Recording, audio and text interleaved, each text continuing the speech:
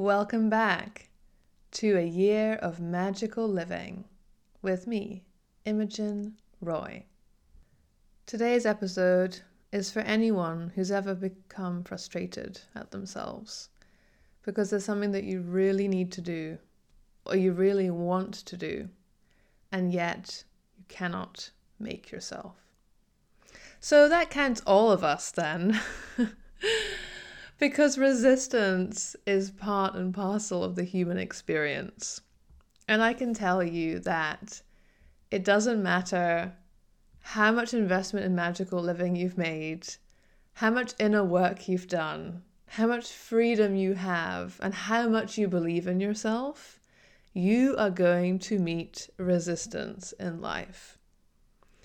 So in this episode, I would love to take you through the two strategies that we normally reach for when we meet resistance.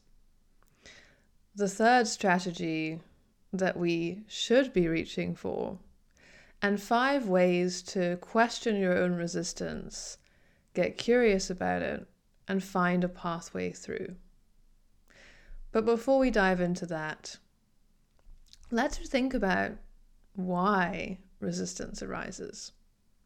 So have you noticed that we can uncover a desire, have an aha moment, get a mental insight in a millisecond? A millisecond. Bam! Oh my God, I know what to do. I have an idea. Yes, I'm inspired. Let's go.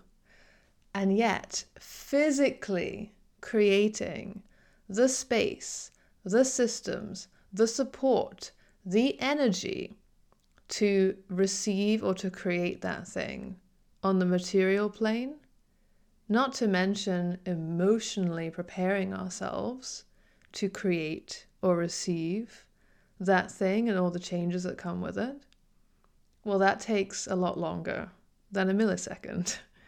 Much longer. You see, as human beings, we get to experience time in 2 different ways. The first way is through our minds. It's the experience of quantum momentum through our imaginations. It's this experience of having everything at once, of limitlessness, of no boundaries. And we get to experience time in our bodies. This gestational momentum. This momentum that is sometimes so slow, we're not even aware that we're moving. It moves in cycles. It has a heaviness to it. But this is the beauty of being incarnated as human on this earth, is living within our organic, cyclical energy bodies that have many limitations. Hey, it's so cool being able to experience these 2 different ways of living and experiencing time, but trying to create something from both of those experiences at once can get pretty frustrating because thoughts move faster than emotions and emotions move faster than bodies, which is why it can feel so damn hard sometimes to get all of ourselves on board to do what our minds are set on. So, we've already embraced the fact that resistance to meeting expectations is part and parcel of the human experience because of this unique way that we experience quantum momentum and gestational momentum. But this also means that resistance then has nothing to do with your own personal weakness. Yet, in our world of toxic productivity, it's seen that way. And there are also 2 mainstream approaches to dealing with it. Approach number 1, crush it. Crush the resistance. Deny it. Push past it.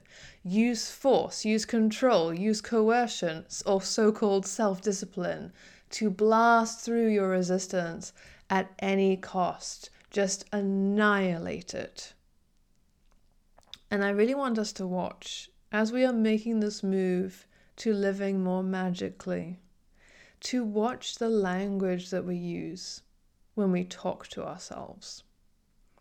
Because everything that I just mentioned there, you can find in any book about leadership or strategy or productivity or any girl boss Instagram post. But it is the language of war and violence. Crush it, kill it, battle it, nail it. That's the language of winners, apparently. But the problem with this first strategy of blasting through your resistance at any cost is that it does have a lot of costs. It tends to feel really bad, and it's also incredibly energy draining. And we are here to raise our energy as high as we can, sustainably, protect it, use it as ingeniously and as efficiently as the natural world of which we are a part. So we're not here to crush or kill our resistance. We're also not here to embrace the second way, because the second normal way of dealing with resistance is to run. You run, you hide from it, you attack yourself, you shame yourself, you get spooked, you believe you can't do it, and then the shame spiral continues because days and weeks or months go past and you still haven't done the thing that you want to do, and the more you start to believe that it's because of you. So we don't want to go for that route either. We don't want to crush, we don't want to run. So what is the alternative? Well, there is a third way. The third way of dealing with resistance is simply to meet it head on, without violence, without fear, to get curious about it, to open up to it, to embrace it, to welcome it, and to understand that in every expression of resistance, whether it's resistance to getting dressed and being at your desk for 10 a.m., or whether it's resistance to having a conversation that you don't want to have, or whether it's resistance to eating more healthily even though your body is crying out for it, whatever is in it, there's a really valuable message behind it.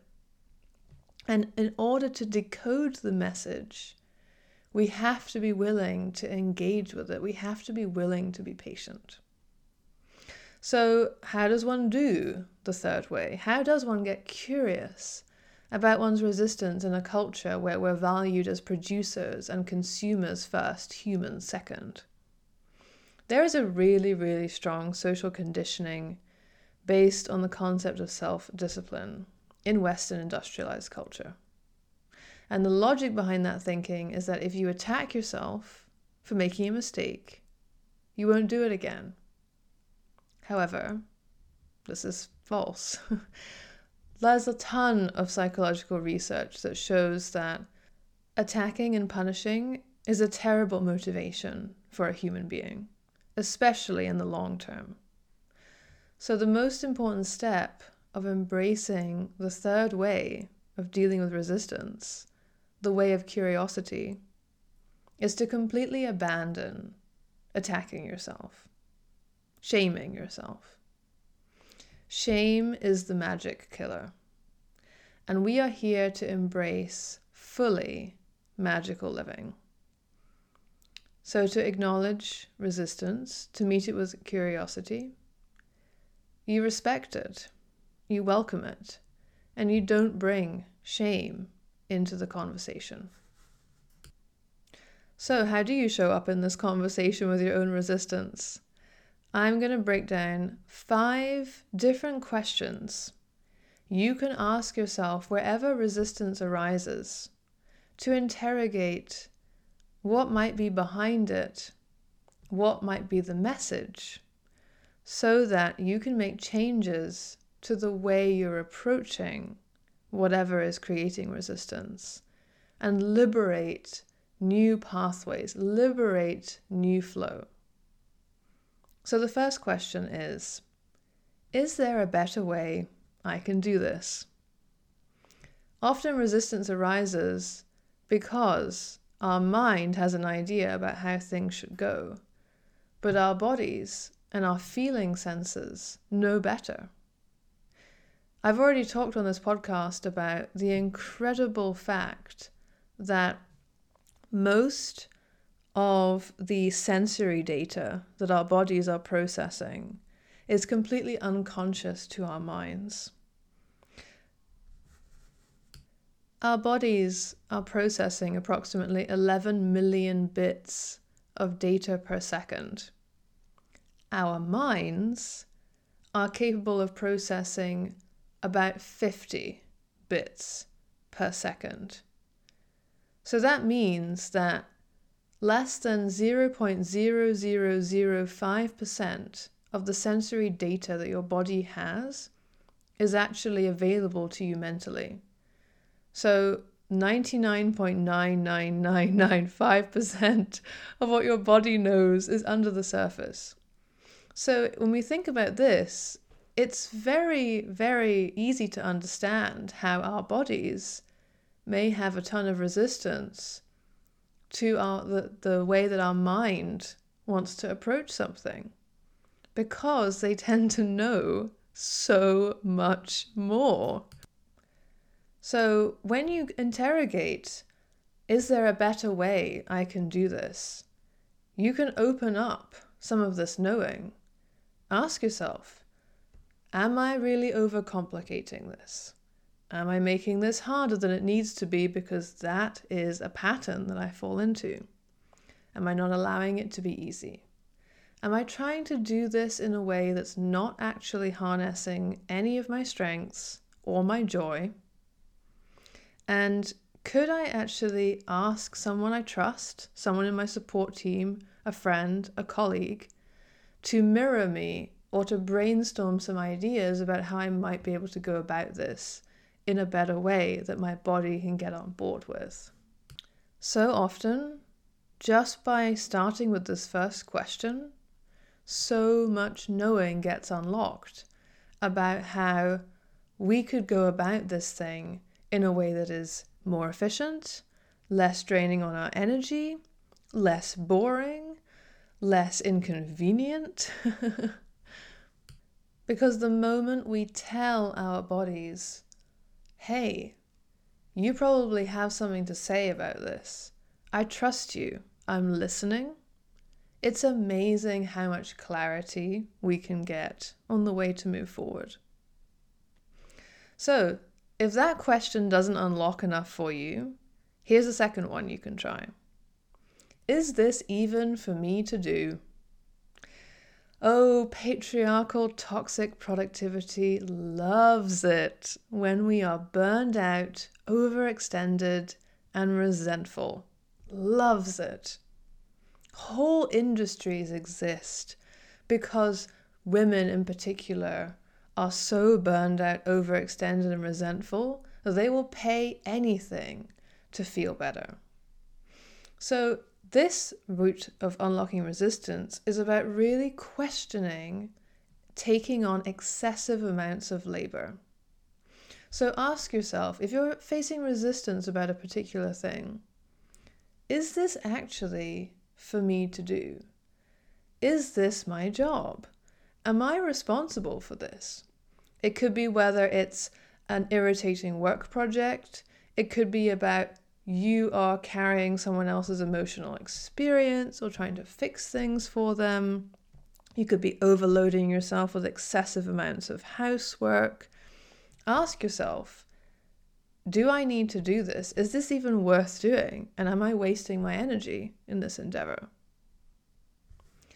Third question. Is this for me to do alone? When you experience resistance, it might be because your body doesn't want to do it in isolation. It knows that your full genius, power will be unlocked when you're in community, when you're bouncing ideas off of someone, when you're sharing the load, when you feel supported. So interrogate. Is this resistance arising because a very wise part of me knows that I would feel so much safer and happier doing this in collaboration with someone else by my side, or delegating parts of it. You see, toxic productivity loves to use shame as a motivator, and shame gets its power from secrecy and isolation. So this expression of resistance is really an invitation to open yourself up to others, to get vulnerable, to ask for support, or simply just to get inspiration from someone else. Brainstorm, share the load, go together. It's so much more fun that way. So this has really got to do with that friction between quantum momentum and gestational momentum. Because sometimes resistance might arise because the timing is not right. And your mind may be screaming, we need to hurry, this has to happen now. And your body is going, no, it does not. Sometimes your body might be resisting because you are completely out of alignment. And maybe you don't have the necessary energy to actually take this thing on. Whether it's preparing for a difficult conversation with someone at work or a relationship, or it's about taking on extra work, or about committing to a new exercise routine. Maybe the resistance isn't because you're weak or a bad person. It's because you're so unfueled. You have so little energy as it is, and you're in the wrong part of a cycle to really do this thing fully. But that is why the resistance is showing up. It's showing up as a gift. It's showing up to have you feel in your bones, hey, am I in alignment? Is this the right time for this? Does this make sense on a bodily level? Do I need to fuel myself first? Do I need to take care of myself first? Am I actually stagnating somewhere because I haven't completed another cycle and that I'm creating tension where there doesn't need to be any? Trust that your body knows when is the right time to do things and that you don't have to do everything at once.